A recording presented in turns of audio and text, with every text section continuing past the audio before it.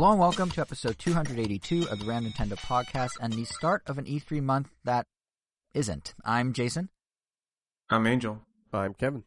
And the convention and usual hullabaloo around it may be gone and subdued, but dang it, June is still trying its darndest here. We've got a hands-on of an upcoming game that's out in 1 week, but it's still upcoming with Mario Strikers Battle League and the first kick that's taking place this weekend, hence the Just for Kicks title of today's show. We've got some Pokemon news, specifically a second trailer and details for Scarlet and Violet, and we've got some general industry activity, I guess you could call it, with Summer Game Fest coming up this week and news already out in tandem with that, like the first footage of Sonic Frontiers, which is it's something. It's something. And what would be an E3 without Reggie? He's out of the picture at Nintendo, but he was synonymous with this time of year for like 14 years. And I finally got the chance to read his book, so I wanted to give some thoughts on that a little later in the show. So we have that too. Timestamps for everything, though, are, as always, at ramtown.com on the episode 282 blog post for those who wish to jump between topics. But I do strongly encourage you to stick around until the end of the episode because we also have an announcement of our own about the future of Random Nintendo as we know it. So while that ominous cloud that I promise isn't as scary as it sounds looms over everyone, how are you two doing? I'm doing fine. Hoping to actually relax this weekend. Actually stay in and not really go out too much. Too much activity last weekend. California Adventure is still great. I recommend it. I hadn't been there since actually... Last time I went there, A Bug's Land was still a thing. So going there now and... Yeah. Well, yeah, since like we had the annual pass with you. That was like 2015, 16, somewhere in there, yeah. That long ago? No, maybe it was we had 17. the pass like in 17, 18? Yeah, Something maybe. like What that? is time anymore? You know, But yeah, that but that Spider-Man that they slingshot, you know, the attraction of that part. I've seen what it's supposed to look like on the internet, as I'm sure many of you have. But for those that don't know what I'm talking about, in the Avengers campus, I believe that's where A Bug's Land used to be, or somewhere around there. Correct. There's like a little building.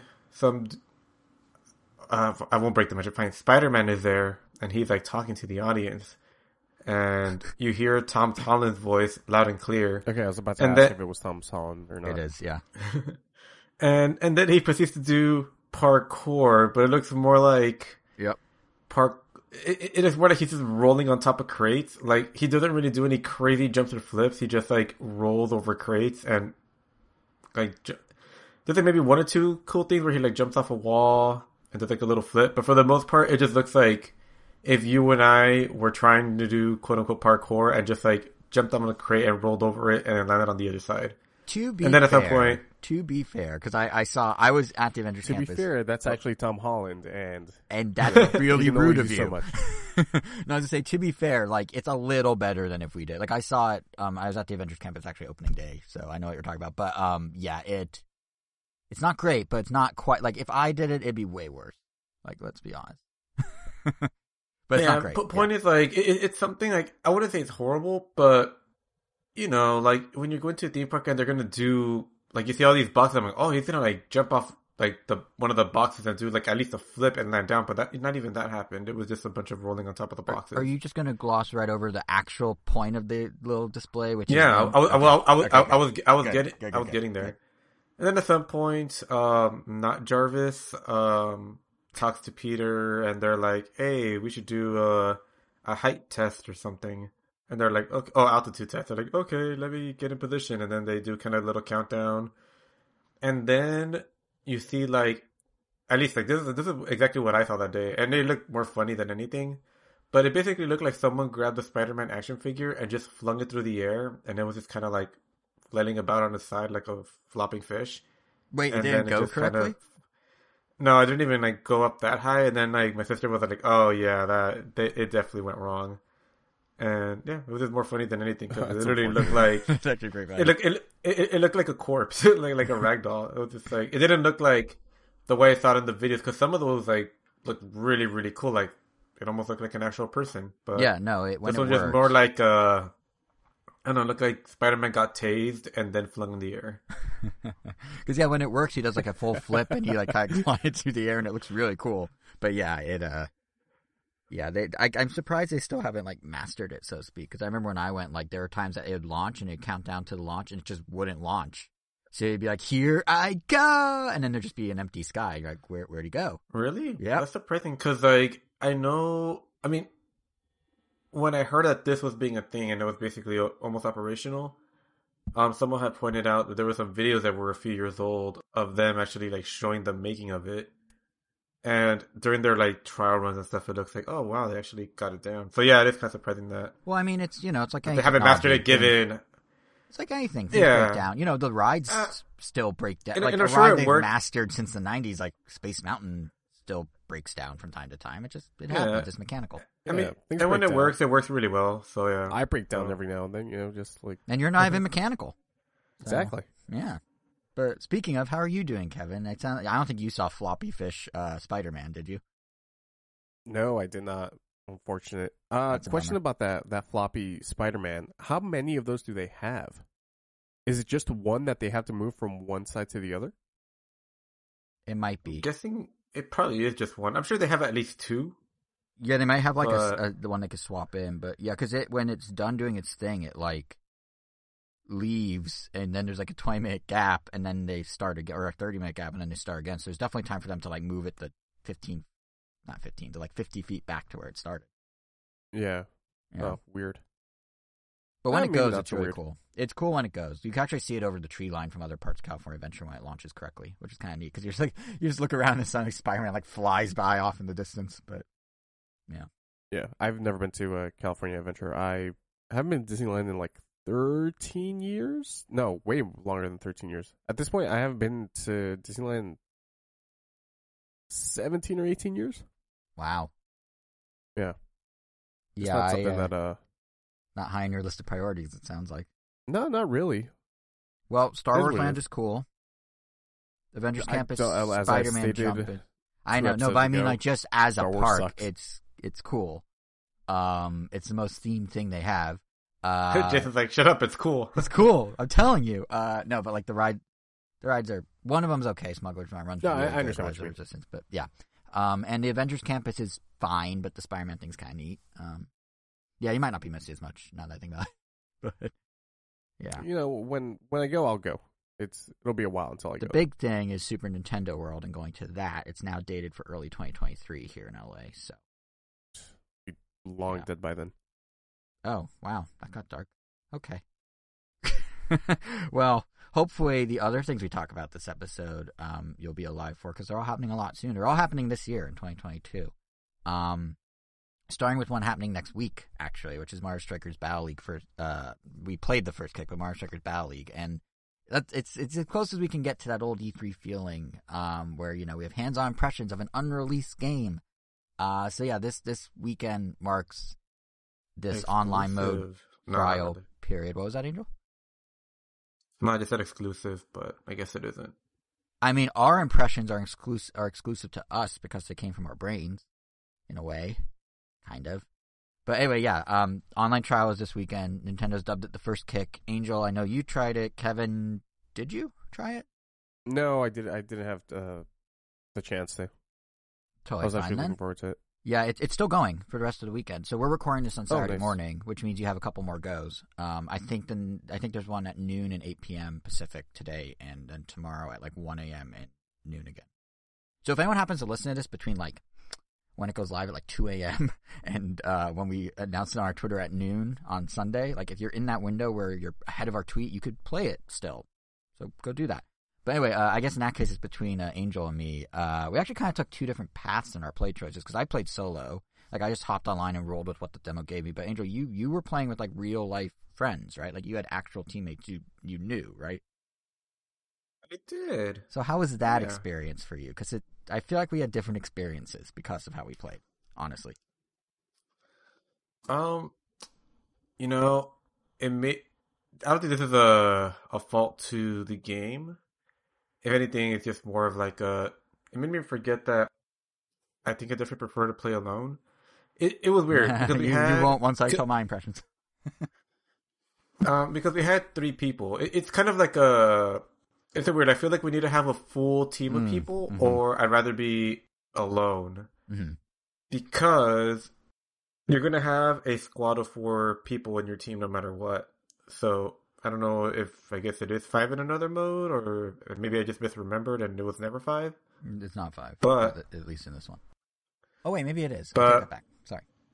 Well, that was announced somewhere, but what we played was just 4v4s, and we played against people that it was just a team of 1 and it was our team of 3, and the part that got kind of annoying was, and this is it's just something I could potentially just get used to, and that's just how it is, but I didn't really like that. Half the time when there was a character I wanted to control, sometimes one of my teammates would go to that character first, and then I'm just kind of stuck in the back, not really doing anything. Agreed. So it's like a battle of like control over characters. Now this would be remedied if we had a full team of people, because like another part that gets kind of annoying with that is sometimes like there's a play I want to do, like, oh, okay, cool, I'm gonna pass it to center and then score, and then I pass it to center, but then it's one of the other teammates that happens to like jump to that character first, and then they don't score, they just pass or something else, and it's like, damn, missed opportunity. So yeah, that's kind of that. But if we had a full team of people, I'm usually much better with that, because then it's just like you're just focused on the one character. When you're passing it to someone, you know exactly who you're passing it to, and it just makes it way easier to coordinate. And yeah, I can only imagine how much rougher it would be with just 2 people, because it's almost random whether you're going to get to control a character or not. But yep. Yeah, but obviously something that could be remedied if you're playing in person with someone else, because then you could communicate a lot better. But even then, like as you're running around, like position changes a lot, and who's controlling who is also going to swap around quickly. That I feel like I'd rather go solo so that I can have full control of the team and know that I'm always going to be making every choice, or have it a full team so that we can just coordinate better and not worry about who's who at any given point. But yeah, other than that, it was really fun. I loved it. But yeah, our us loners that played by ourselves online also. Here's where things are kind of weird. We also had to play on teams of 2 versus 2, which I have to imagine was Nintendo wanting to better, stress test their latency and lag or whatever. And to be fair, outside of like the team captain assignment screen having a weird, like full on 1 second long lag just to select who's team captain. Besides that, I did have a pretty lag free experience. But yeah, man, they introducing new players to the systems of Mario Strikers through a forced 2v2 with a stranger, where you have 0 chance of communication. You can't like get on Discord or something. Like that was a mistake on Nintendo's part. You weren't able to communicate with them through the Nintendo app? Because as soon as I started playing, I got a notification on my phone that said you can use your app to talk. I don't think so, and if so, I'm shocked Nintendo let people do random voice chat one-on-one with a stranger. That doesn't sound like Nintendo. Maybe it was because I picked Play with Friends. I think so. But even if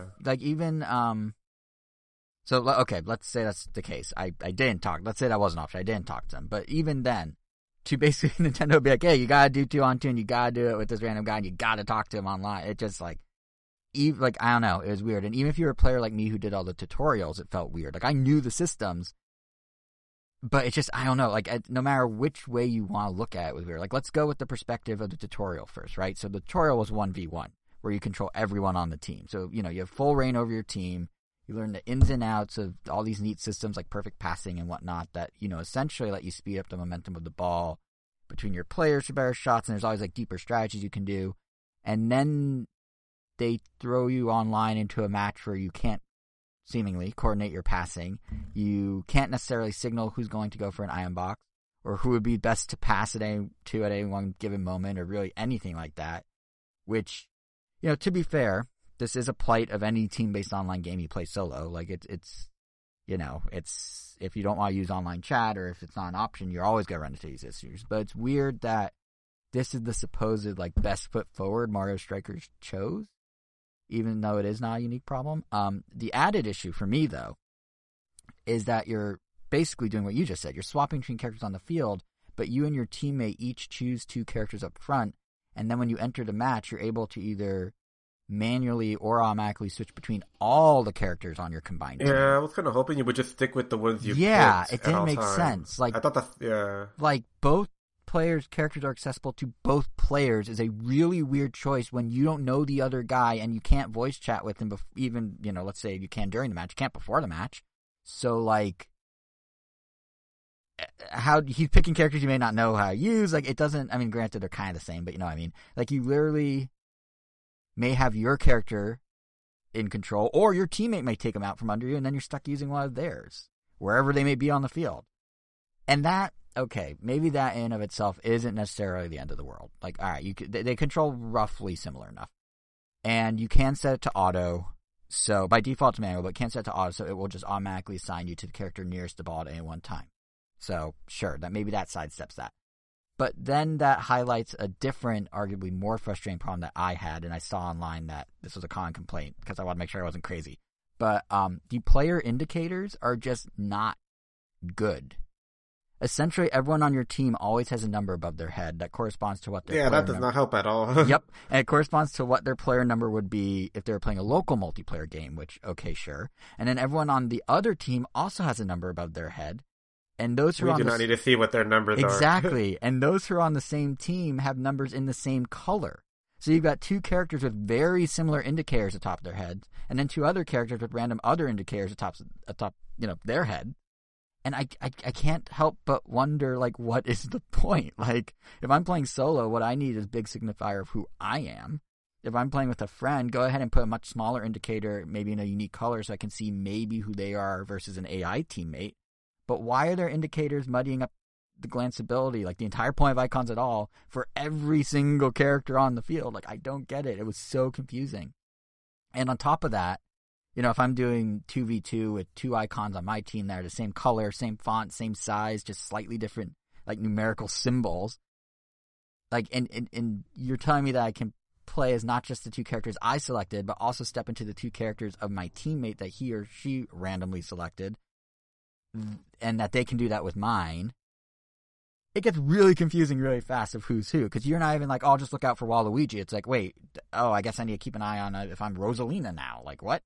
And, especially in a game that thrives on the chaos of, like, tackling and items flying and electric fences, electrocuting and whatever, like, all that's happening at once, and it's just visually very cluttered and hard to kind of distinguish, even when turning on this option I found in the game's menu called Visual Assist, which turns the little icons above the players into, like, diamonds and circles and stuff, but are still the same color and still all designed the same and still on top of every player. And more to the point, like, why am I playing, and this is something you said, Angel, but why are we playing as characters we didn't choose? Like, it seems like you could alleviate at least part of this problem if the two characters you choose are the only two you can switch between, just like your teammate would only be able to play their two, and then you just have to ping pong between two instead of four. Like, I don't know. That's why I'm saying 2v2 to me was a mistake when you're coming into it from 1v1 or 4v4, because, like, either way it doesn't make sense. Like, either you're controlling too many characters or too few characters, depending on how you look at it, because even with 4v4, even with the current, like, player indicator system, you're always just going to be on your selected character, which is kind of what you were saying, Angel. Or, like, in 1v1, there just needs to be one rotating player icon for the whole team, because it's just you controlling the team. It's just 2v2 that really muddies it all up and feels like kind of lesser of both options. So it was really weird that was how Nintendo decided to, like, present the game publicly for the first time. And I don't know, it's just kind of, I guess, a bummer that the game starts with leaving this sort of sour taste, because honestly, like, gameplay mechanic wise, there's a lot here. Like, you're saying it's after you got over your hump of, like, I don't know why it was set up this way, it's fun, and that's how exactly. Yeah, core issue aside, like, the presentation is super awesome. Like, all the characters animate amazingly well. Mm-hmm. I don't know why Rosalina swims through the air, but, still looks cool. Because she's an extraterrestrial being and she doesn't adhere to the laws of gravity, clearly. Yeah, but yeah, it was all really cool. I love the idea of two stadiums smashing into each other. So it's kind of cool when you and your opponent pick the same one, so you just have a full stadium. Yeah, it's and like, even, like, in terms of mechanics, like, there's a lot, like, maybe almost too much, but no, like, Next Level Games really, like, they really did try to develop multiple layers of strategy here. Like, it's not super surface level-y, it didn't feel like going through the tutorial, there's for sure a strong foundation to give this game some legs. I mean, the tutorial takes like 30 minutes to get through. There's that much stuff to do. And I already mentioned the passing mechanic is kind of like the perfect pass system to speed up your ball movement and stuff, but there's also, like, this big push I noticed towards, like, I guess more intent interactions, you could say. Like, I noticed it most was with tackling. Like, the last Strikers I played was on GameCube. Maybe charged it differently, but I remember on GameCube, like, you hit the button and you instantly slam into someone, right? Like, it's just tackle and go. It's like you can button mash it. Here, there's a bit of a small delay when you hit tackle, but you're actually rewarded for delaying it even more for kind of playing where you want to tackle, like where you want the tackle to be, not where you currently are. So if you charge your tackle and aim it with the cursor that appears under your character, it actually becomes significantly more powerful and becomes like a crucial move.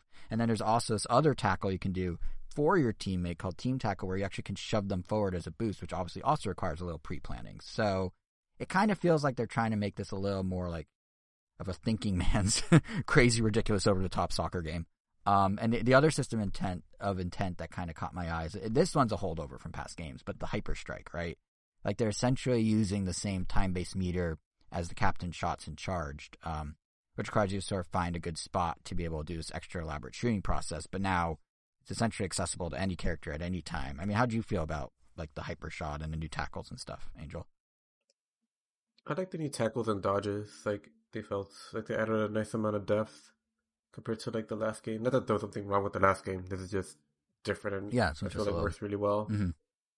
Yeah, like just in general, like playing it just feels like.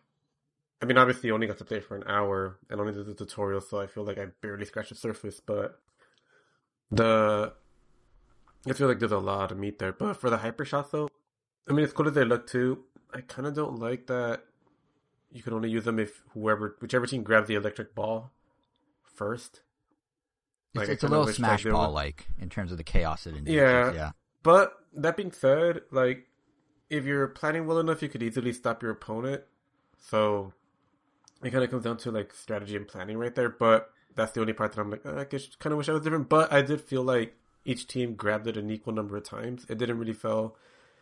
Thankfully, it never felt like oh, I got placed in a very annoying spot. Even if something does spawn right next to someone and they get it, sometimes it feels like it's being done for like a comeback mechanic. But and even then, I still don't really feel like I completely understand how those work, because I was able to they shoot the ball really hard after their cool animation, they block it, but then you have to like mash A to fill up this meter, and I filled it up completely one time.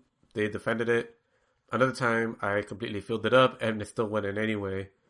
And then another time, one of my opponents didn't even fill it up halfway, and they still brushed it off. So it's also unclear who's filling the meter. Like, is it a meter that's only relevant to you that you see and you need to fill it all the way? Does every player's A button pressing on the team looks like only combine? One of the teammates has. It looks like only one of the people being scored on has to mash A, because I once tried mashing A and nothing happened. Oh, interesting. But it doesn't symbol. It doesn't. Again, bad. No, it doesn't tell you who it's supposed to be. You're just someone's just supposed to realize it, which is kind of. And what's nice about all the weird player indicator stuff like that, and on the field is like they could fix that with a patch. Like, it's not gonna hold the game back long term. It's just like a short term issue. But yeah, that was confusing for me too. And I did a tutorial like a week ago, and then I did a full hour of the first kick, and yeah, in that full hour, I could not figure out the ins and outs of why the hyper shot or strike sometimes works and sometimes doesn't. I just thought as long as the mirror was full, but yeah, it duped me too, at least once.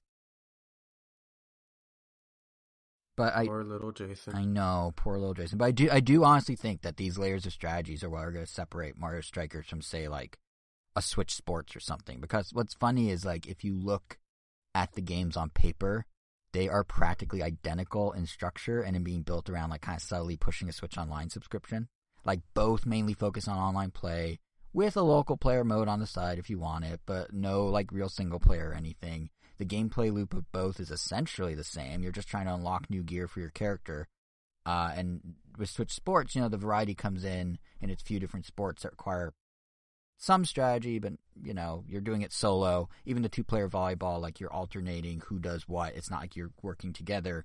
But Strikers, obviously, there's more immediate team play a la Rocket League or Splatoon or whatever, and that obviously introduces its own set of strategies. But then they're also introducing this whole second layer to the gameplay loop with the Strikers Club thing, which, you're talking about how the stadiums mash together. And that's what's kind of cool, because so when you do the Strikers Club, how it works is you join a team of up to 20 other people, and collectively you work to earn points for your team every game across a season. And these points determine the difficulty tier or the cup you'll compete in the next season. But along the way, as you do this, you earn unlockables for your stand. The points also go towards your team being able to unlock certain stuff. And when you unlock that stuff, you can add those unique elements to your stand. So when you do play in Stadium Club mode or Strikers Club mode against other teams, the mashing of the two stadiums aren't just the 5 base stadiums that come with the game, which, by the way, is kind of a small number. But it's not just that. It's like your custom stadium versus the other club's custom stadium. So you can actually kind of feel like you're building your own little franchise team of Mario Striker people. So that's kind of a cool, like, it's not just your own personal gear. It's like collectively your team's progress, I guess. Like, it seems like just a deeper approach to the exact same gameplay loop because, along with buying your own gear improvement, your club can collectively set out to do certain things or reach a certain tier of skill or whatever. And Nintendo's already promised, they're going to support the game post-launch with new content, which has to include not just gear, but I've got to imagine, new stadium components, and there's going to be new characters, of course. Data miners already found 10 unreleased characters in the source code, or at least 10 slots for characters. So, like, there's a little more here, although it is still very multiplayer first. So it really will come down to just how good these strategies are and how much sense stuff like Hyper Strikes end up making in the long term. Like, who knows how it'll pan out, honestly, or if it'll be enough on its own. But basically, my perspective at this point after playing First Kick is this. If they can fix the player indicator, as long as they never force me to exclusively play 2v2 again with strangers, I think there's some fun to be had here, and being part of a club where you can collectively build your stadium seems like a really cool concept. Are the gameplay systems deep enough to, like, carry the game long-term like a Rocket League? Are we looking at the unlockable loop being the only thing to keep someone motivated, all of Switch Sports, even though it does have 2 tiers of unlockables? I feel like for me that's too early to tell, and it's going to remain too early even when playing the final game next weekend, but in a few months' time, maybe we'll have a better idea. I mean, after you've absorbed a little of the demo, I know you only did like 30 minutes of actual online, Angel, but where do you stand right now? Are you going to buy the game? Or is it a wait and see? What's kind of your take? No, definitely going to buy it. I mean, I have like some people that we used to play a lot of Mario Strikers Charged back in the day, so it's pretty much a new thing to do regularly with them. So yeah, nice. Looking forward to that. And Kevin, I know you didn't try the demo, but where you stand? Are you planning to pick it up? Time will tell. Time will tell. Fair. Was there anything else, Angel, you wanted to touch on with Mario Strikers? No, that's pretty much it. I think I said my piece, and I will stand by it. Okay, that was very really period at the end of the sentence there. Okay. Well, I guess to move us along, when Nintendo wasn't hosting soccer cage matches, I guess you could call them, they, or really the Pokemon Company, were giving us a second look at the upcoming Pokemon Scarlet and Violet. This past week, they released a roughly 3-minute trailer that does, I think, what every late May, early June Pokemon news dump does. It gave us a firm release date, November 18th. No surprise there. It showed us the legendaries, one of which has a jet engine for a butt, and it teases just enough... Making it the second one, I guess, with a jet engine for a butt. Who's the first? Zekrom. Oh, I didn't think of him. Yeah. Anyway. Or the Reshiram. Right. Well, one of them has like a turbine, and the other one has like an engine. Sure. Well, this guy technically has 2 little engines. Oh, there you go. So he has like 2 little like engine butt cheeks. So I don't know if the other guys just have 1 engine. This guy had like 2. Well, he has 1 giant one, but I guess you could. I guess there's also that Ghost Dragon that has like 2 little engines in its face. Well, that's not a butt. That's a face. But okay. Yeah. And engines on Pokemon is nothing new. Yeah. True. But yeah, so they they did the release date. They did the legendaries, and they teased just enough information in the trailer to, I feel like, raise more questions than answers. So, have you guys seen the trailer? What'd you think? I did, and it's kind of funny you say it raises more questions than answers, because I feel like I had no questions and unfortunately felt nothing. I don't know. I'm kind of bummed. Numb to the trailer. Yeah, I don't know, because I thought going on a Pokemon hiatus, because I wrote like an article on like Pokemon competitive battling and whatnot. Mm-hmm. Available at ramtendo.com. I think that was still X and Y. I don't think that was Sun and Moon, or maybe it was. But basically, Sun and Moon was the last Pokemon I got really, really into, played it a ton. And then I just needed a break, so I didn't get whatever generations came after until Shining Diamond, which I got for nostalgic purposes. Right. And even that, I haven't even gone past like the 3rd gym. I mean, albeit I'm playing it in Japanese, so it's really slow and hard. But still, though, like I thought, like seeing this trailer would make me go, like, oh man, I'm gonna get back into Pokemon because I didn't play Shield and Sword. I thought about getting it at times, but something always kept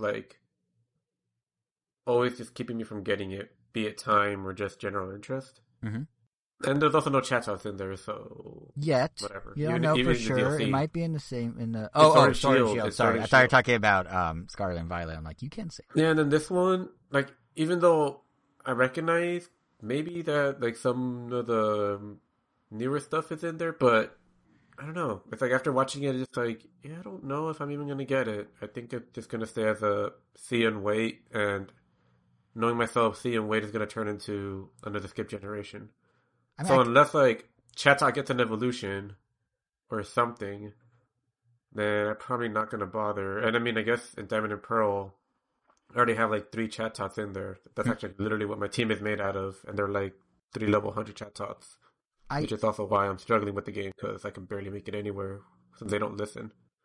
But yeah, because you're not playing it right. But I do kind of get where you're coming from, because if you're in it for battles and stuff, nothing in that trailer is like, check out this new battle mechanic. It's just like the other stuff that you have said you don't care as much about. The battle mechanic. The only thing they say about battles basically is it's back to how it was in normal Pokemon. Like you can still sneak up on Pokemon like in Legends, but there's no catching them in the wild. You're still, it looks like, jumping into a turn-based battle every single time.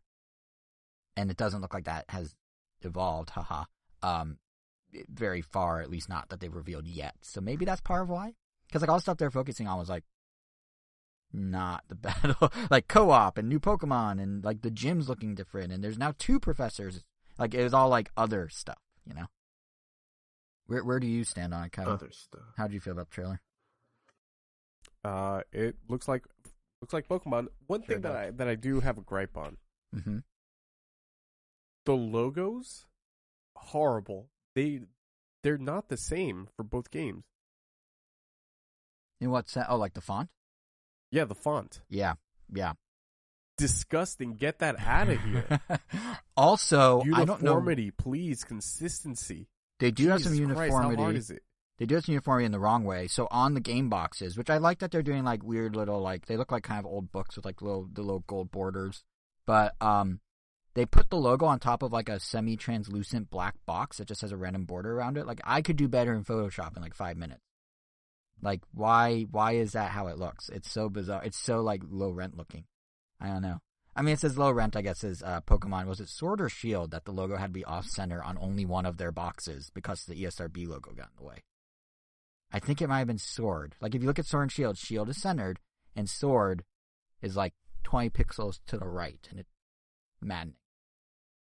So this isn't their first rodeo with messing up logos, is what I'm saying.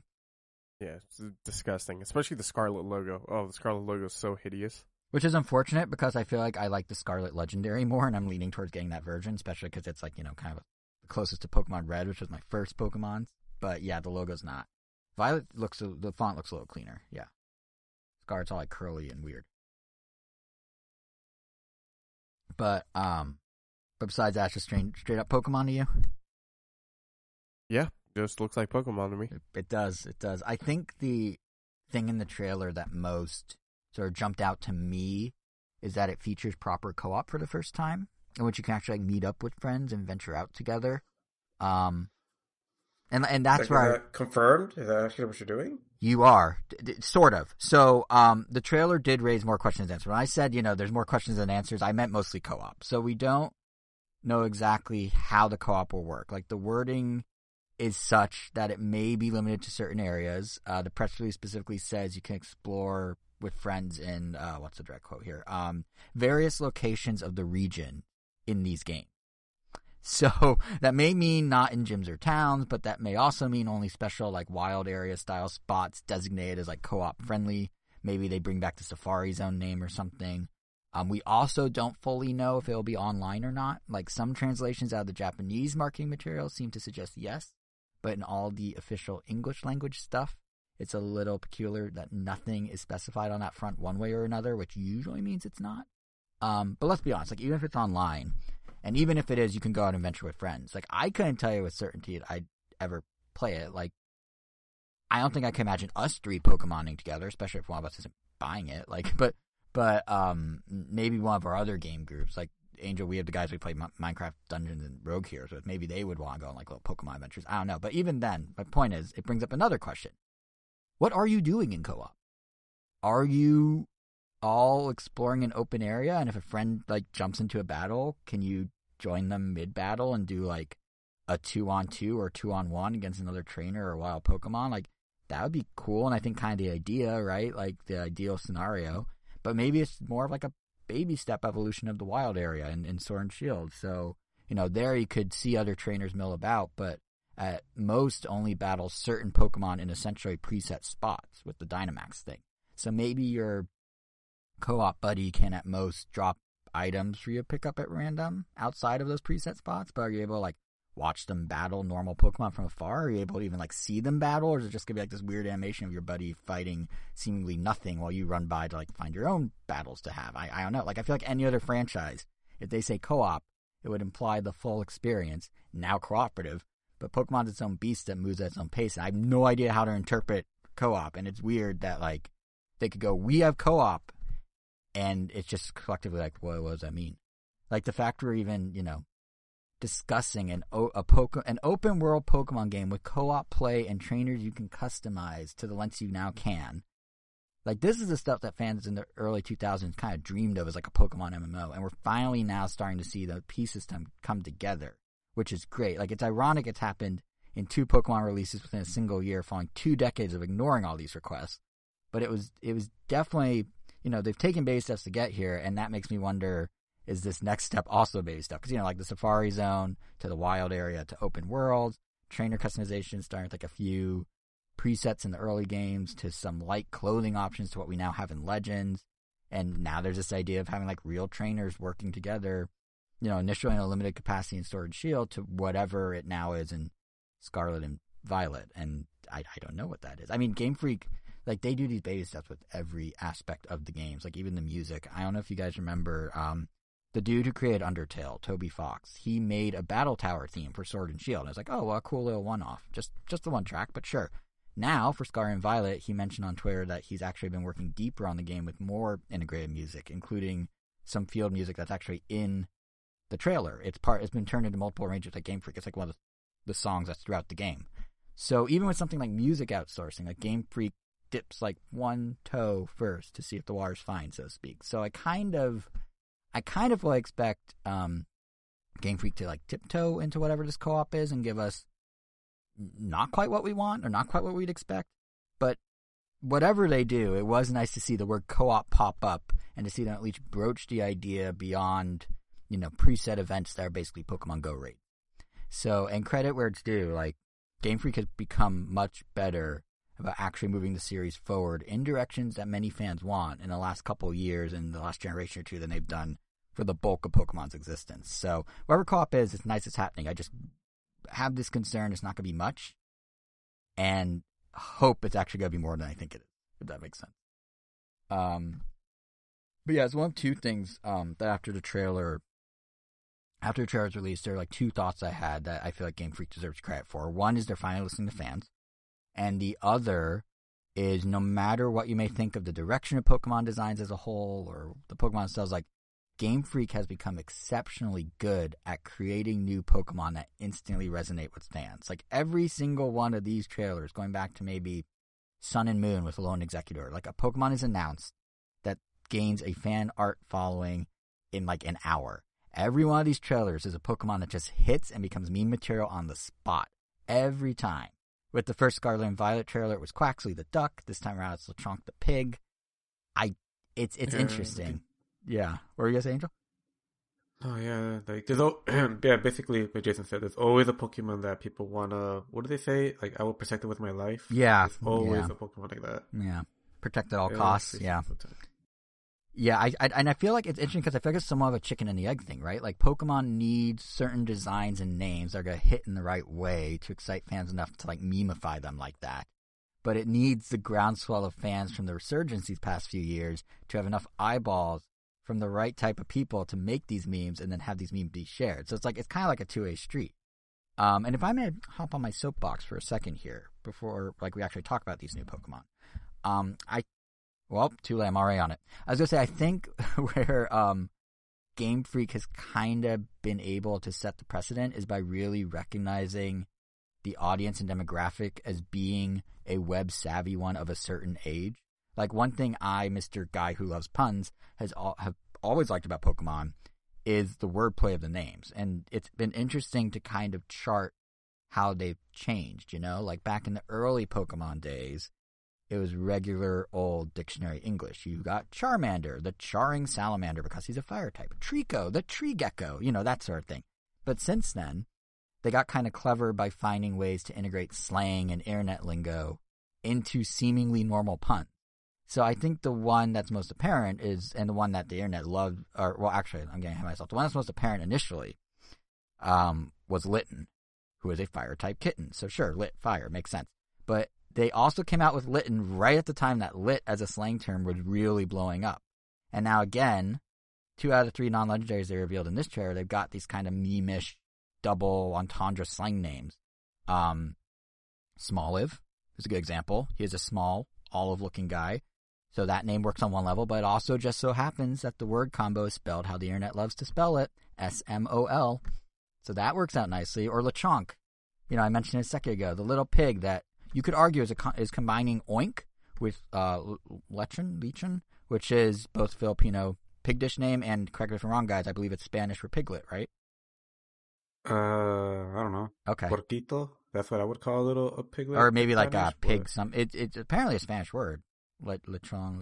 I don't know. Maybe it's not, but it's a Filipino pig dish at the very least. Lechon? Yes, isn't lechon milker or something like that? Is it? I think you're right. Okay, well maybe it's just a Filipino pig dish then. But either way, Filipino pig dish, lechon, oink, lechonk, done. But obviously, it just so happens to also have another favorite internet word in there, chonk. When fittingly, he's a plump little fella. So I do realize that explaining names to this degree sucks a little fun out of them and makes me sound like this old man that's like, oh, the kids are so clever. But seriously, it actually does. I know, right? But seriously, look at what Game Freak is cleverly doing here. They found a way to ride current slang trends, modern day, likely relatively fleeting linguistic trends that are basically memes in of themselves. But because they're doing it in parallel with legitimate naming schemes, these Pokemon aren't going to sound dated in a decade.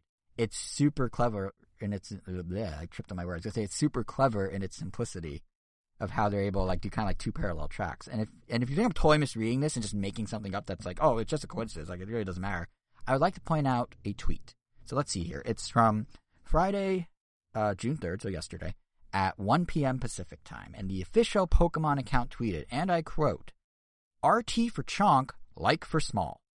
So they absolutely are doing this on purpose as a marketing move. They're not just meme coincidences. They know, and it works. And it gets the Pokemon, news trending worldwide. It gets the Pokemon trending worldwide. Lechonk was trending. It then gains even further exposure for whatever that new Pokemon game is. And it's a piece of the business-savvy puzzle that led Pokemon Company to yet again have a record year of profits in 2021. Apparently, they nearly doubled compared to 2020. They brought in 41 billion yen last year compared to 18 billion the year before.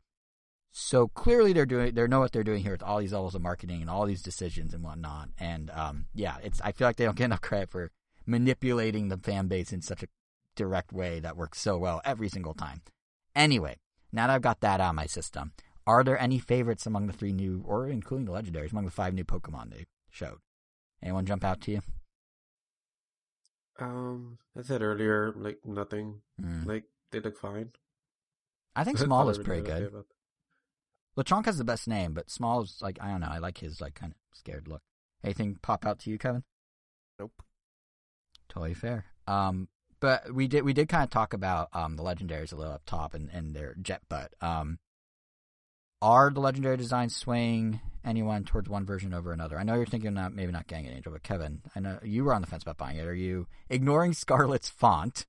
Does Koraidon on the Scarlet box or Miraidon or Mirai Rod on the Violet box lead you one way or another? Well, I'm going to get it anyways because of that bet that we have. Which bet? bet? I'm going to win.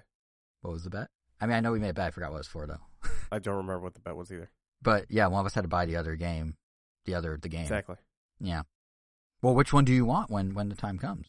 Scarlet or Violet? Which legendary? Scarlet.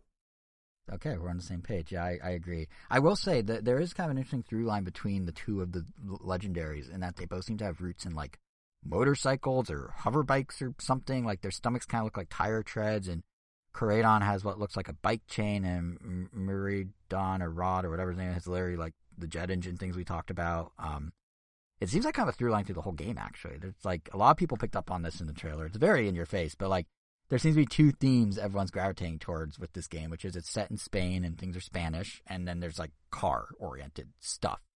Like there's these Pokemon centers or stops or something all over the place that look like gas stations. And there's talk in the trailer of like science and technology, which one professor seems to be more aligned with, while also weirdly looking like Kit, formerly of Nintendo Minute. Like science and technology, so like Scientology? No, no. That's what Scientology wants you to get duped into is, science and technology. Scientology must be smart. That's why they picked those words, but no. But yeah, I guess, sure, there's Kit. There's the Kit lookalike who's a Scientologist. And then there's this other professor who like lives in, her background's like a cave and she literally has little animal fangs, so I guess it's some sort of like analog versus digital or like technology versus traditional thing. Like there's something there with that. So that'll be kind of interesting to see what that turns into, because I feel like, haven't they touched on the like technology taking over the world thing in like Black and White or X and Y or something? I feel like that's the theme they've done. X and Y was about genetics. Just some giant, genetics of some giant. Was it Black and White that weapon? Was it Black and White that was like, because it was saying Black and White? I don't think it was about technology. It was just about Pokemon rights. Okay, so maybe this is a new thing then. Either way, I'll be interested to see where they go with that, especially because they now have two professors unique to each version for the first time. But if I may, I would like to present a theory that goes deeper than just Scarlet and Violet and its technology. It is highly unlikely to be true, but has just enough logic to it that it could maybe borderline actually happen. You guys ready? I think Nintendo's actually gearing up, pun absolutely intended, for Super Smash Kart. Hear me out. Hear me out. Pokemon is seemingly doing stuff with cars now, right? Most notably the designs of the legendaries, like we just said. Maybe they or other Pokemon can transform into cars to help you traverse this open terrain they now have more easily. You know, it'd be a great new in-game gimmick. It opens up new battle options, all the Mega Evolutions or Dynamaxing, etc., etc. But you know who else also recently introduced a car transformation? Kirby. It's one of the main selling points of Forgotten Land, right? Mouthful mode and that signature transformation of Card Kirby are absolutely a thing. Now, what other game randomly inserted a motorcycle or a motor vehicle, specifically a motorcycle, even though it barely made sense? Legend of Zelda Breath of the Wild. It brought on the Master Cycle. And what game, besides Zelda, has Link riding a motorcycle? Mario Kart 8. Still with me? Good. Okay, now, what two things happened to two of Nintendo's biggest selling multiplayer games? First, there's Super Smash Bros. Ultimate. The final form of what a Smash Bros. Game could be, right? Every fighter, every stage, every everything. And we talked about it here on the show. What do you do after that? The series producer Masahiro Sakurai, I believe he himself said in a piece in his Famitsu magazine column, there is no bigger Smash Bros. To achieve. It's gotta be some sort of change. So that's multiplayer thing number one. Multiplayer thing number two is that mere months ago, Nintendo started to essentially wholesale bring over a bunch of retro Mario Kart tracks to Mario Kart 8 as DLC. Now, obviously, this is a play to boost Switch Online subscriptions, as we've discussed before, but the bread and butter of the Mario Kart series is to release new entries with half retro tracks, half new tracks. Would you really give up 32 existing tracks when you only have so many you can keep re-adding in future games as new retro tracks? You would if you didn't care about Mario Kart, because the next one is no longer Mario Kart. And you would start giving all your franchises without vehicles a vehicle you can layer reference in a kart racer, because this isn't Mario Kart. This isn't just slapping a Squid Kid Inkling in a cart with some paint splotches or like a villager in a cart with a leaf on it. No, this would be Super Smash Kart, where you have a franchise obligation to make everything a reference to the original series it came from. You need your Card Kirby. You need your Miraidon with its jet engine butt. You need ones I haven't even mentioned yet, like how Switch Sports has that double-decker bus full of sports mates that can go from venue to venue. That's a wacky vehicle that fits Smash's, unlikely pairing of Nintendo IPs. Or how about Splatoon 3? It has a crab tank now. It's a vehicle you control with your Inkling as a special weapon for the first time. The first vehicle to do that. There's another one for this game. And I know you're thinking, but Jason, this amount of effort to make this come together is what you expect from like a mapped out MCU phase. Like, this is Marvel building towards the Avengers, but you're saying they're doing it for a kart racer. To which I say, yes, that's exactly what I'm saying, and that is why this is 99% not actually ever going to happen. It is not actually a thing Nintendo's doing. But what if it was? Like, there's just enough of connective like tissue here that, I don't know, maybe, could be, wouldn't it be cool? I don't know. I'm just saying. Shoot my shot here. I think we might get a Smash Kart. But not really. But maybe. I mean, it would be cool, though, right? It feels like it would kind of be the next step for Mario Kart, doesn't it? I mean, isn't that something that we've been saying forever? Yeah, but all the pieces are lining up. Sure. Yeah, no, this is the most absurd theory I've ever had, but it was fun to think about, so I figured I'd share it with you guys when it came to mind the other day. It would also, let's be honest, be the perfect mic drop for a Nintendo Direct. Which, by the way, on a more serious note, as of this recording, we still don't know if Nintendo's doing a standard June Direct this month, which is weird. Like, obviously there's no E3, but there is Summer Game Fest, and while Nintendo isn't choosing to participate under that umbrella, a lot of other major companies still are to a degree. And I feel like Summer Game Fest itself is gaining some serious momentum. I read they're actually doing press days in LA this week, meaning they're essentially replacing what was the old E3 Judges Week. That was where a small selection of journalists would fly out to try out games before they even made it to the E3 floor as an announcement, like in the weeks leading up to E3. And Jeff Keighley is basically laying down his foundation here as becoming the full-on new E3 going forward. Like, he's replaced Judges, which he actually, to be fair, he used to run it for E3 back in the day. And like, honestly, I don't know how exactly you put the genie back in the bottle at that point. Like, because on the one hand, you've got some companies going all in with Summer Game Fest now, with, you know, at least a big announcement or two. Are they just going to, like, reverse course when E3 comes back? I kind of doubt it. But then on the other hand, a lot of other companies are also just sitting out June entirely. Like Ubisoft, who would presumably have shown more of the Mario & Rabbids sequel, Spark of Hope, they told Axios they're instead only going to do a presentation in the fall. And EA Play, with its 0-1 Switch games per year, also not happening this year. So it kind of just feels like the whole industry's scattered right now while waiting to see what comes in the future. Like, even on just the Nintendo side, like, it all feels abnormal, like how much is up in the air. Like, the Pokemon Company and Nintendo, you know, they did the Scarlet and Violet news in the exact week they always do to pave way for Nintendo Direct. So traditionally, Pokemon is always the transitional week of that May to June after Memorial Day week. And then 2 weeks later, on that teen date Tuesday, like the 13th, 14th, 15th, whatever of June, Nintendo would do their full showcase, which this year would be on June 14th. Except by now, it's normally announced. So I don't know. I mean, are you guys expecting one at this point? A Direct at all?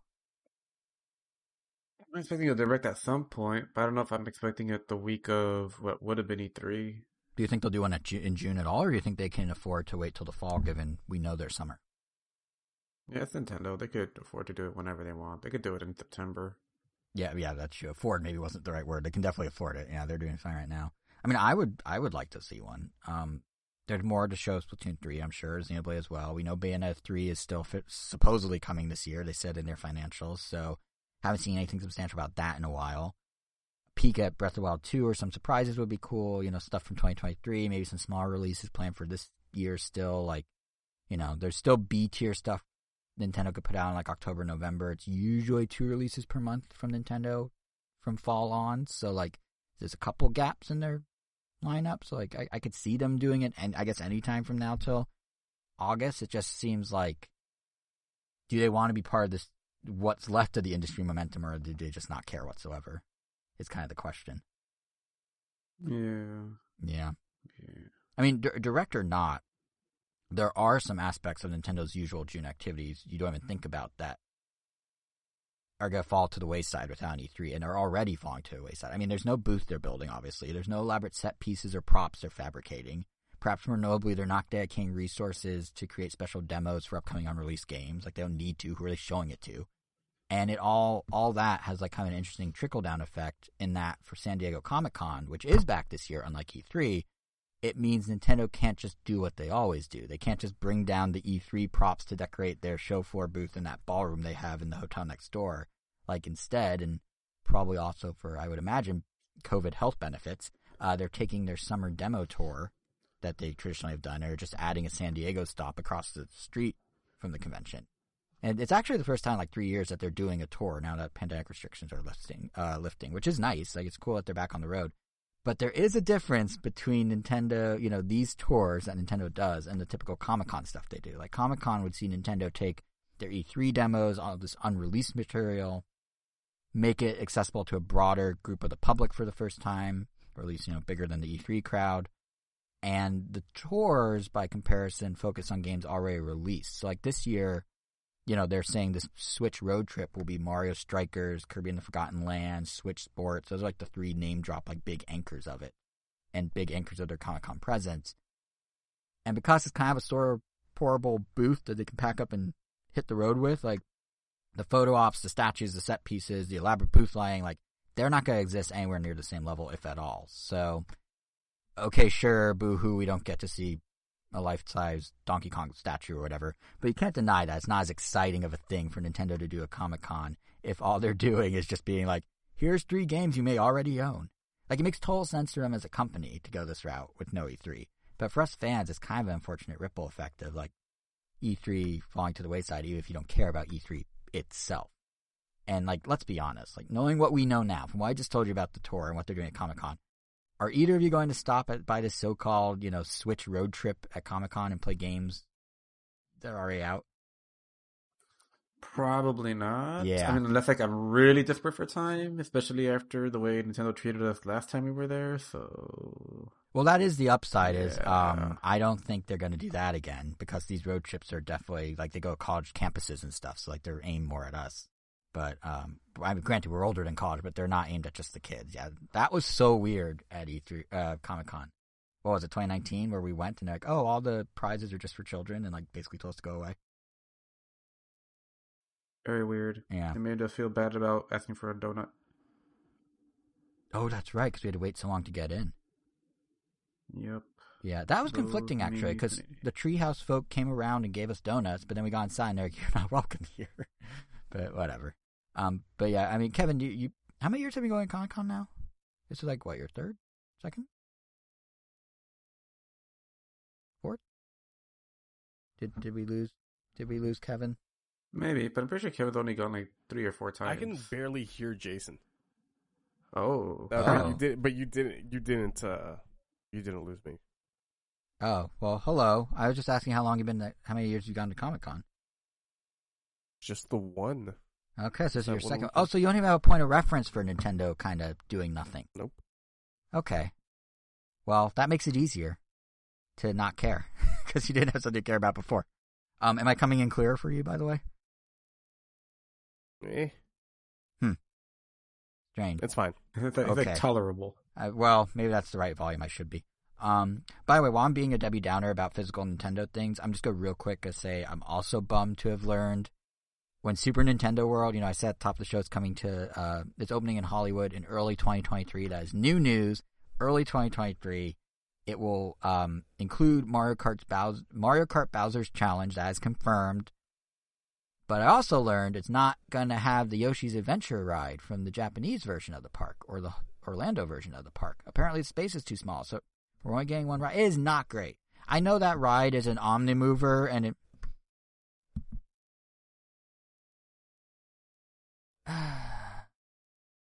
Yeah, I see what you're saying, but I want to be fully immersed in the entire Nintendo World experience, and if they're not giving me my slow-moving Omnimover where I just sit on a Yoshi and watch little animatronic Mario enemies go by, I'm missing a chunk of the experience.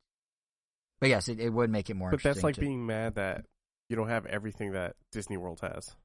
The difference is Disney World came after Land, and Disney World expanded on Land, but Land had the baseline. We're going the opposite way, where they made the base one, and then they're taking stuff away from the base one for the LA one. So the expectations are different. But you're right, it's all based on expectations. Yes, it's not like it's actually that different. Maybe I'm the only one who cares, but Yoshi, I feel for you not having a Hollywood home. I do want to clarify real quick. This isn't just to say, all the stuff about Comic-Con and whatnot. This isn't to say the whole Summer Game Fest is a downer because there's no E3. Like, far from it. A lot of companies are still participating with some really cool stuff to show. I'm sure Xbox will do a full E3 scale presentation come June 12th, and Sony just had their State of Play on, Thursday? How was that, by the way? Would you guys consider it a good showing? Like, any highlights? For State of Play, oh yeah, I was pretty excited about this Resident Evil 4 getting a remake, because I've bought it Resident Evil 4 on the Wii for like $1, and yeah, never played it beyond like the first 20 minutes for some reason, as godly of a game everyone says it is. Like, I never, yeah, and that was after getting into the franchise with Revelations, and then the remake of 2 and 3 and 5 and 6. But yeah, looking forward to that. Loving the fact that they're adding VR to Resident Evil 8. My brother and I are super happy that we waited, because the game looked like it was designed for VR. Yeah, it did. So it was kind of weird that it wasn't there.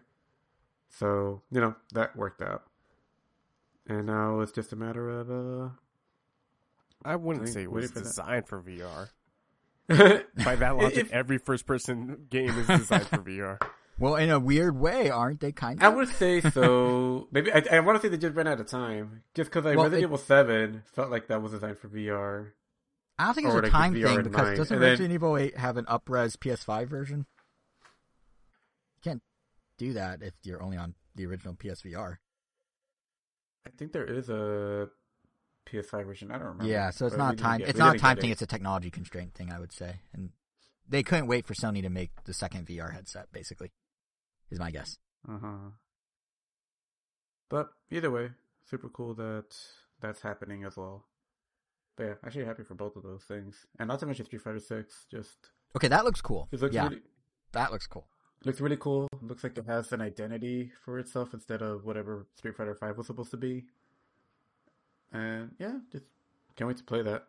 Hopefully actually learn how to play it and get into it, but I mean, we will see. You know what's interesting about Street Fighter 6? Well, 3 things. 1, they fixed the logo from using a stock image, so props to them. 2, they're introducing like an open world walk around deal, Leo thing, which kind of, I feel like it's just gonna be single player, like go to this dojo, now go over here to fight. And it's just gonna be really like light, but it kind of feels like a throwback to when Street Fighter was a side-scrolling beat 'em up and you just walked around a city and hit people. Like, it kind of reminds me of that. But the third thing I was going to say is actually kind of interesting is they are introducing a new control mechanic to make Street Fighter more accessible. I saw someone tweet about this. It involves one button and hitting a stick in a certain direction. Sound familiar? They're giving a Smash Bros. Option, essentially. Which makes sense. Capcom has slowly been implementing that in a lot of their games lately. Like, I know Marvel vs. Capcom. Like, they pretty much call it simple mode. Mm-hmm. And even non-Capcom games, like Dragon Ball FighterZ, you could do a whole combo just by pressing one button. And this one lets you do that as well. And they'd even have some combos that lead into your Ultras. But you are missing out. But you don't get full control of your character. You pretty much get one light attack, medium attack, and one heavy attack.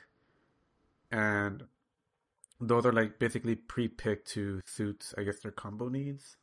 I think the first game to do that in recent memory, recent history, whatever you want to call it, was Persona 4 Arena. Because that's why Fighters has it. That's why all of Arc System Works games have it now. Oh, that's interesting. Yeah, I figured, okay. I mean, it makes sense when you see this behemoth of Smash Bros. Come through and kind of bring in this player base that isn't as fighter game savvy and then go on to be the best-selling fighter game. Like, even if you want to do your own thing and have your own systems and whatnot, like, offering kind of that bridge makes a certain amount of sense. Like, it reminds me a lot. Yeah, it's like a retroactive. Cool, yeah, it's like how Nintendo... Deeper, they have the option. It's like how Nintendo did that thing with the Wii where they made, like, super simple games and then they slowly started making the games a little more advanced so they could, like, ease in the new people who came into, like, I don't know, New Super Mario Bros. As their first Mario or whatever, they could, like, ease them back into more, like, serious games. Or how, like, Wii Sports became Wii Sports Resort and got, like, a little deeper. Like, it feels like they're trying to build those similar bridges. It's smart. It's really smart of Capcom to do, I think. And I guess the Grand Blue guys and all that. But, yeah, were there any highlights in the State of Play that caught your eye, Kevin? Final Fantasy 16, baby. I knew you'd say it. Oh, my God. That was a trailer, yeah. When's it due? When's it supposed to come out? I believe the trailer said summer 2023. That's actually something that's kind of interesting about State of Play. I'm wondering if that's why maybe Nintendo might not do a direct. Is everything they have to announce, it has to be next year. Like Sony is just like, fine, a bunch of our stuff will be 2023. We'll announce a smattering of like third-party things and like PC ports for 2022. But I feel like Nintendo, when they do these presentations, are like, no, we need to focus on this year. And that might be actually what holds back a direct, is we know most of it. So it's kind of interesting to see the two different ways they approach their presentation. It's very, like, Sony's very forward-looking with theirs at this point. But is 16, like, more action-y? It looked action-y from what I saw. I mean, it's still an RPG, obviously, but it looked like it was like an action RPG versus like a turn-based. Are they continuing down that road? I mean, excuse me. We're never going to get another turn-based mainline Final Fantasy game ever at this point. I guess it's just more dynamic when it's there's plenty of games that can fill that turn-based hole. That is true. Persona. Yeah. Oh, but you also mentioned PC ports. I forgot that they also announced Spider-Man for the PC. So can't wait to give that a third go around. And they did that thing that every company does where they announce one thing in their presentation, and then like 20 minutes after the presentation, they're like, oh, by the way. So it's not just Spider-Man on PC. Miles Morales will be hitting a few months later as well. Yeah. Yeah. So can't wait to get back into those. I love those games. Jason could finally play them. I don't have a PC. No, I can't. I guess I could play it on my work PC. That doesn't have enough. I could have sworn you said that you would buy a PC just for Miles Morales and Spider-Man. I don't think I've ever said those words in my life in that sequence. I've definitely said the word PC, Miles Morales, and Spider-Man, but not in that sentence, not in that order. I think I have it recorded somewhere. All right, if you can dig up evidence I said that, sure. But yeah, so I feel like just more broadly though, like State of Play is a good example that like there are still cool things happening in June. Like that was probably the strongest State of Play Sony's done. And I'm sure Xbox will, be right up there. But I guess my main point is that instead of the entire industry firing on all cylinders, we're getting like a quieter-ish, kind of weirder June where maybe if you're not a platform holder, you've only got like a game or two to show. And among those games, watch this transition, guys. Among those games, there's at least one that's been catching people's attention for seemingly all the wrong reasons. And of course, it's one of the few that's also coming to Switch, Sonic Frontiers. I guess congrats to Sega for finally breaking the Sonic cycle. They just kind of did it in the wrong direction. But who among us has seen the footage of this new open world Breath of the Wild Horizon Xenoblade looking Sonic game? I have. Angel, did you? You did, right? Yeah. Okay, so for those who haven't, we'll link to two videos of raw gameplay that IGN published exclusively. One is exploration-based, the other is combat-based. What'd you two make of it? It looked fine.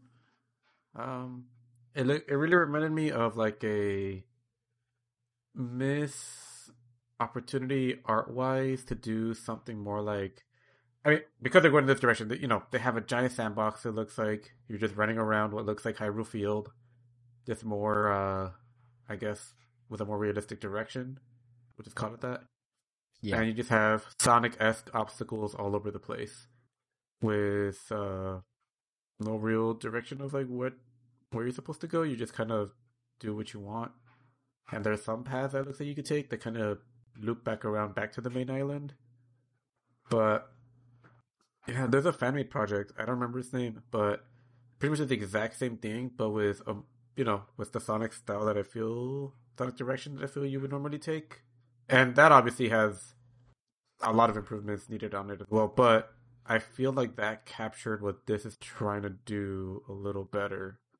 At least by going a lot faster as well. But I don't know. It doesn't look bad, but it looks half-baked. I don't know what to expect of it. It's weird. Yeah, Ken, what do you think of it? You kind of hit the nail on the head. It feels half-baked. Literally, nothing about that trailer excited me. Yeah. In the slightest. Sonic's model looks really, really bad. the open world looks even blander than Breath of the Wild, which, Jesus, I didn't know how you managed to do that. Then the combat, oh my god, that looks so boring. It's so, like, repetitive. Yeah. And they take so many hits. It's like Sonic already doesn't need, Sonic doesn't need combat, and the combat that there is in any Sonic game is just a homing attack. Mm-hmm. And, it's a homing attack. It's not supposed to be... I don't know what they're trying to accomplish with this, besides chasing that Breath of the Wild money. Yeah. Not only that, but, like, the music is very beautiful, but does not suit Sonic at all. Agreed. It's very serene. Like, yeah. Dude, give me Crush 40. Like, also, you know what was weird is they do the battle and they're playing that serene, soft piano music, and then the battle starts and the music continues to be serene and soft. Like, Breath of the Wild had that piano music that they're clearly cribbing, but it ramped part up. Of the trailer. It's not a trailer. That's the thing. It was just supposed to be like 8 to 10 minutes of like raw gameplay, I thought, which makes it more confusing. Yeah. Yeah. No, you know what? The scenes do transition in that, and the music doesn't change. So so maybe I'm going to assume it's part of the trailer. Okay. Yeah. So maybe there is battle music. Hopefully. But then it goes from Sonic like, has battle music. What like? It goes from serene piano. It's just an odd game. I don't understand. Yeah. I just imagine it going from like serene piano to like suddenly like electric guitar and then back to serene piano like to add a wind. Like it's gotta be weird. Yeah, exactly. And then the gameplay when they show that, I'm assuming what is supposed to be a boss fight with that giant mechanical creature. Yeah, the giant the giant hat looking thing. Yeah, and the physics on it looks super odd. Like Sonic falling off of it. It just the face plant. Yeah. Yeah, they just. It's in development, and they have, 6 months to go? Something like that. They've got to really, really clean that up in 6 months, because I'm not impressed by what they're showing. Yeah. It seemed like a neat idea, but it's just, like you said, it's just half-baked at this point, honestly. I feel like the way they're just sort of showing us random stuff without context also isn't helping, and kind of sums up the problem with the game. Like, it's just leaving me asking why over and over. Like, why is what we're watching happening? Why are these decisions being made? Like, it's obviously an argument you can make for any game, but I just don't see, like, connecting threads here for why, like, this type of open world game makes sense for Sonic, which is kind of what you were saying, right? Like, why put a guy all about speed and attitude in, like, this somber, relatively slow-feeling setting? Why take away any sense of dynamicness or intensity? Like, why add objects to the world designed to help him build up momentum? It's got no identity. It has no identity, yeah. It feels like, it feels like that, like, those fan-made, like, it's Mario, but in Unreal Engine 4. Like, it feels like that. Yes, exactly. Yeah. Yep. Yeah. And there's some interesting things in there. Like, I think, like, the object, like, the idea of, like, this 3D playground, which what Angel was kind of touching on, like, it could be, if it's done right, like, there are building blocks in these videos of, that there are ideas that, like, I think have potential in ways that when we talked about the leak synopsis a year ago, which pointed exactly to this, like, there are things they did in this, and I'm like, okay, maybe. Like, they do have objects in the world designed to help him, like, build up momentum. If they didn't have them just abruptly end and he just comes to a near halt right after he's on them, there's maybe something there. But, like, I don't know. It's really weird. I think if they, like, made it more colorful, if they, like, made it Sonic, like, if they made the personality of this thing that match what makes Sonic, color, energy, sound design, momentum. Sure, there's actually something maybe there, but, like, the fact they did, I'm just like, but why? None of that has been shown off. Yeah, and I think all the whys of, like, why is it like this, it just, like, it ties back to the issue of how they're presenting the game itself, too, because they're not explaining anything. Like, if they had reason for this that they could verbalize, or if they, like when Breath of the Wild was first shown in any real way, we got a walkthrough of how climbing works. We got a walkthrough of how cooking works. We understood the stealth elements. You name it. Nintendo made a point of, like, at different times, introducing the mechanics and their purpose and why you should care. The game wasn't done, but they made a point to, like, walk you through everything. Sonic, like, the lack of clarity is just making it more confounding and feeling even more half-baked to me. Like, we just need them to answer why to any of it. It would help at least a little. But the fact that they're not even doing that, and it's like, oh, it speaks for itself. I'm like, it really doesn't. I mean, I guess in a way it does. but it really doesn't tell us anything about what your like intention is here. So I think that also is hurting it, just the way they're rolling out this information. It's just a mess. But I do like the idea of like, do you guys remember in Rush 2 on the N64? I don't know if you ever played it. There's really fun stunt mode. And it was recreated by an indie dev on Switch, and I talked about it a couple of years ago, called Wrecked, R-E-K-T. And basically you just drive around through like half pipes and ramps and tubes and things, and you do flips and stuff. I feel like if you wanted to do this kind of open world Sonic, make it colorful, make it bright, do it that sort of way where you're just running around this big environment that's just full of random things, and make it like Tony Hawk's Pro Sonic or something. Like you earn points, you rack stuff up. Like that could be a kind of interesting open Sonic, and they kind of did that with Sonic Riders, but it's more of a racer. But like, explore that a little more. Don't go become Breath of the Wild and Horizon. Like, I don't know what they're. Can you imagine if Mario like popped up in like a game that looked like the next Dragon Age or something? Like, why? Why would you do that?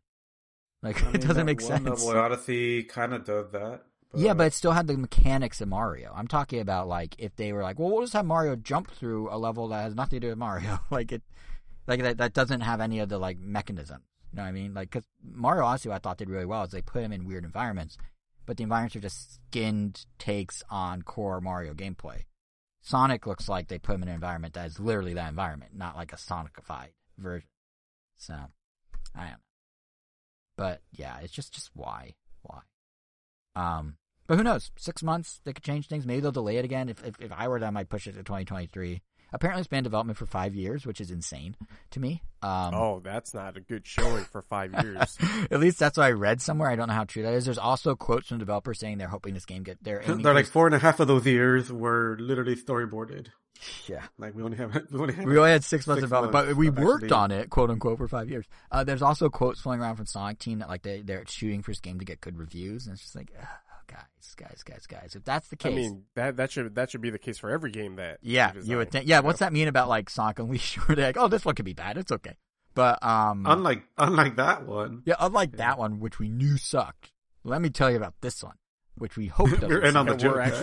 We're actually putting some effort into this one. Yeah, and also like so weird. It's so weird, and also like of all times for them to do this, Sonic has so much. No pun intended, so much momentum right now because of the movie. He is bigger in pop culture than he's been in a long time.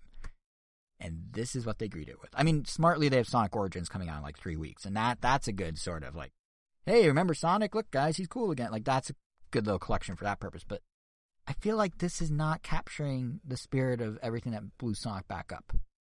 So, I don't know. We'll see. Just a lot of whys. Actually, that brings me another good transition coming on. Not really. We're asking a lot of whys about Sonic, right? And Sonic Frontiers with no real answers. Well. This transition is falling apart as I say it. What if I told you that there's a book full of answers to the many whys we've been asking for the past 14 years about something else Nintendo's business is?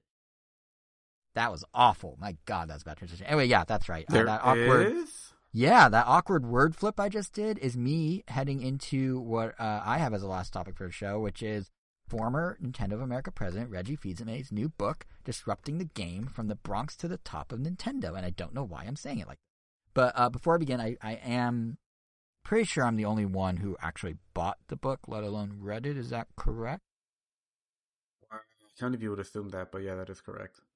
That's why I'd assume it. Okay, well, I mean, I guess that checks out. I'm the biggest nerd among us when it comes to Nintendo's like inside baseball and business happenings. I just hit my microphone. Whoops. But yeah, in fact, I actually read the entire book in one sitting. That's how much of a nerd I am about these things. I think I do seem to have a problem with doing things in one sitting lately. I watched all Stranger Things Season 4 Volume 1 in one go, which was like 9 straight hours. I watched Top Gun 1 and 2 for the first time back to back with like only an hour break between them. What I'm saying is I need help and I need someone to break up my day for me. But in terms of Reggie's book, I just want to share a few thoughts about it, given that he's someone I admire. More notably, he's been such a fixture of our podcast for so many years. Admittedly, we've already talked about some stuff he said in the media and touched on in the book in our past few episodes, his dislike of the Game Boy Micro, for example. But I had to wait for my signed copy to arrive, and once it did, only then was I able to actually read and digest the whole 200 pages, roughly half of which are actually about Nintendo. The book is ultimately a business memoir about Reggie's past successes and failures, and the lessons that you, the reader, can learn from them. So it opens with an anecdote of Satoru Iwata's passing before it then rewinds all the way back to Reggie's family history and kind of works its way back towards him joining Nintendo in 2004 and eventually his retirement in 2019 and what he's now up to. Obviously, as a Nintendo fan, it's that turning point into Nintendo where things really get interesting. But Reggie does keep the book relatively light and breezy overall. So really everything from the start of his career at Procter & Gamble onward kept me engaged.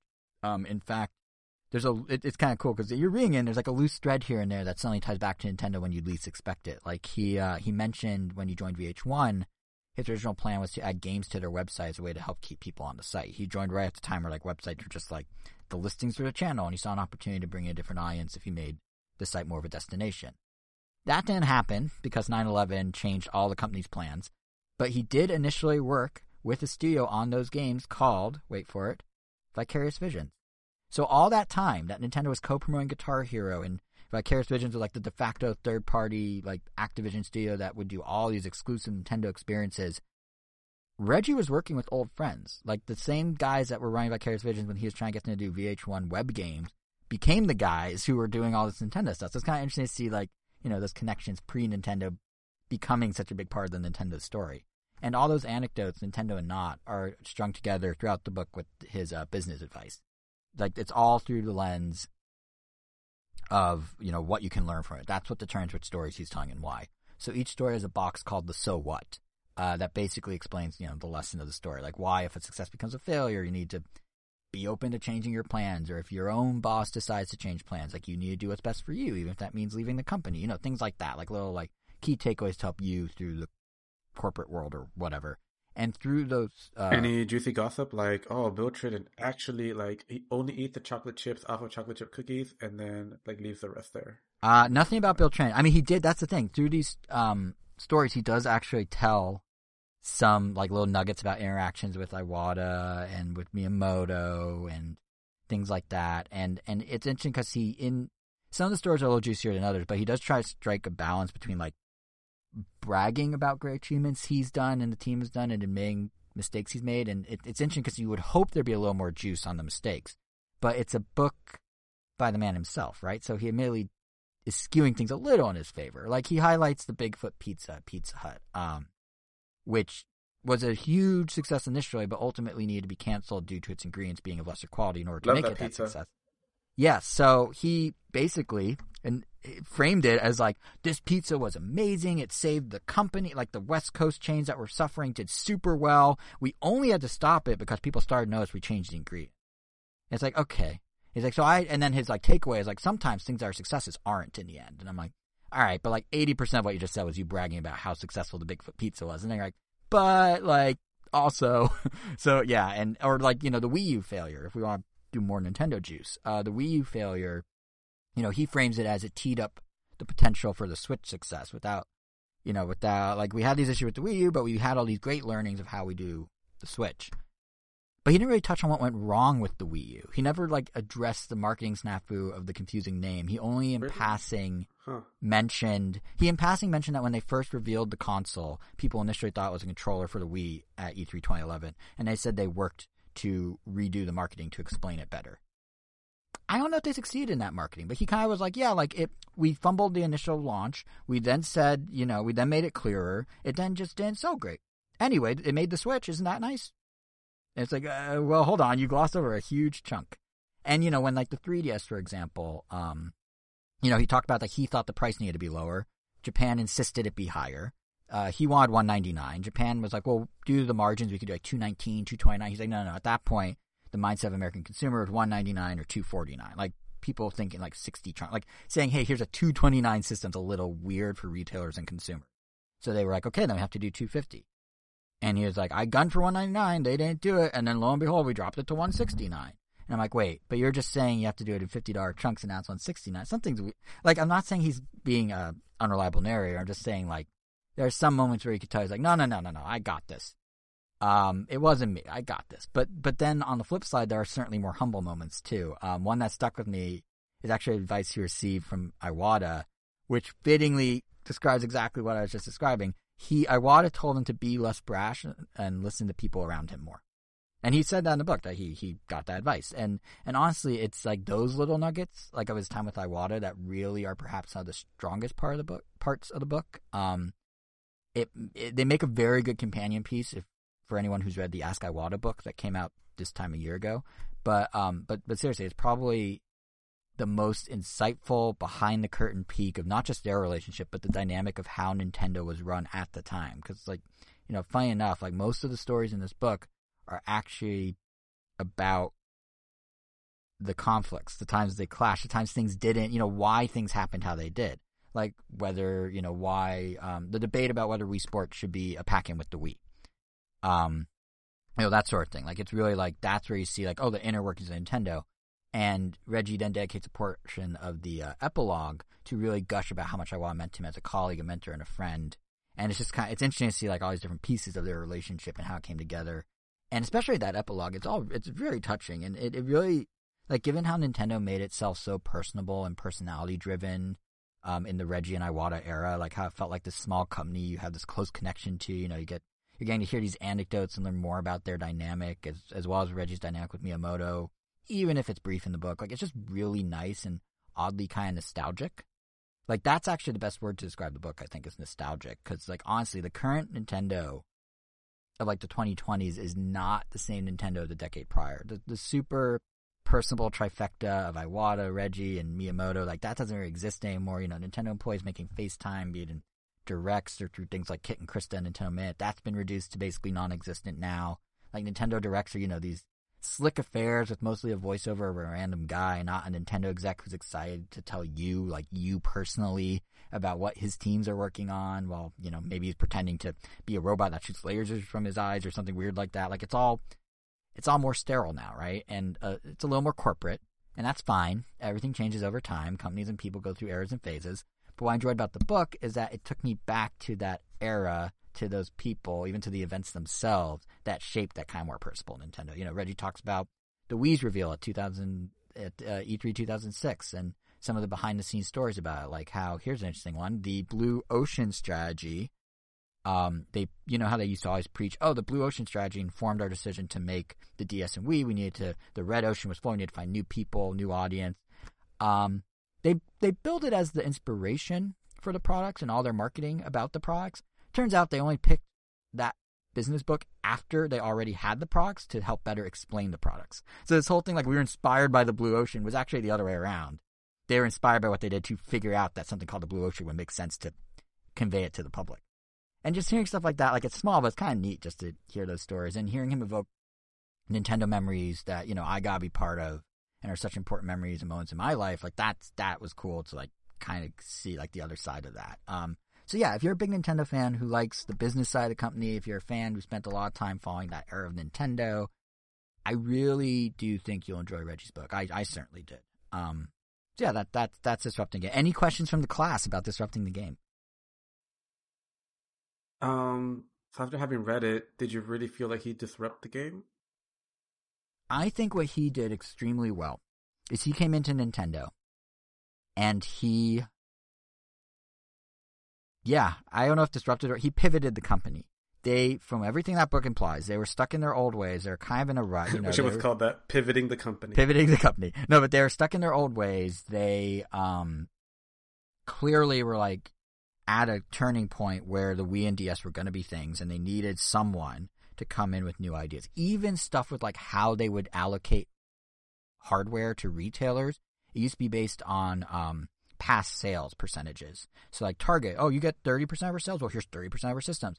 Reggie implemented something where if the retailer would promise upfront promotional costs on their own outside of Nintendo or something along those lines, they would get more allocated units. So he was, like, even little things like that, like getting the stores to more aggressively push Nintendo products over other systems with stuff that, like, Nintendo never touched. And he was like, nah, we need to do that.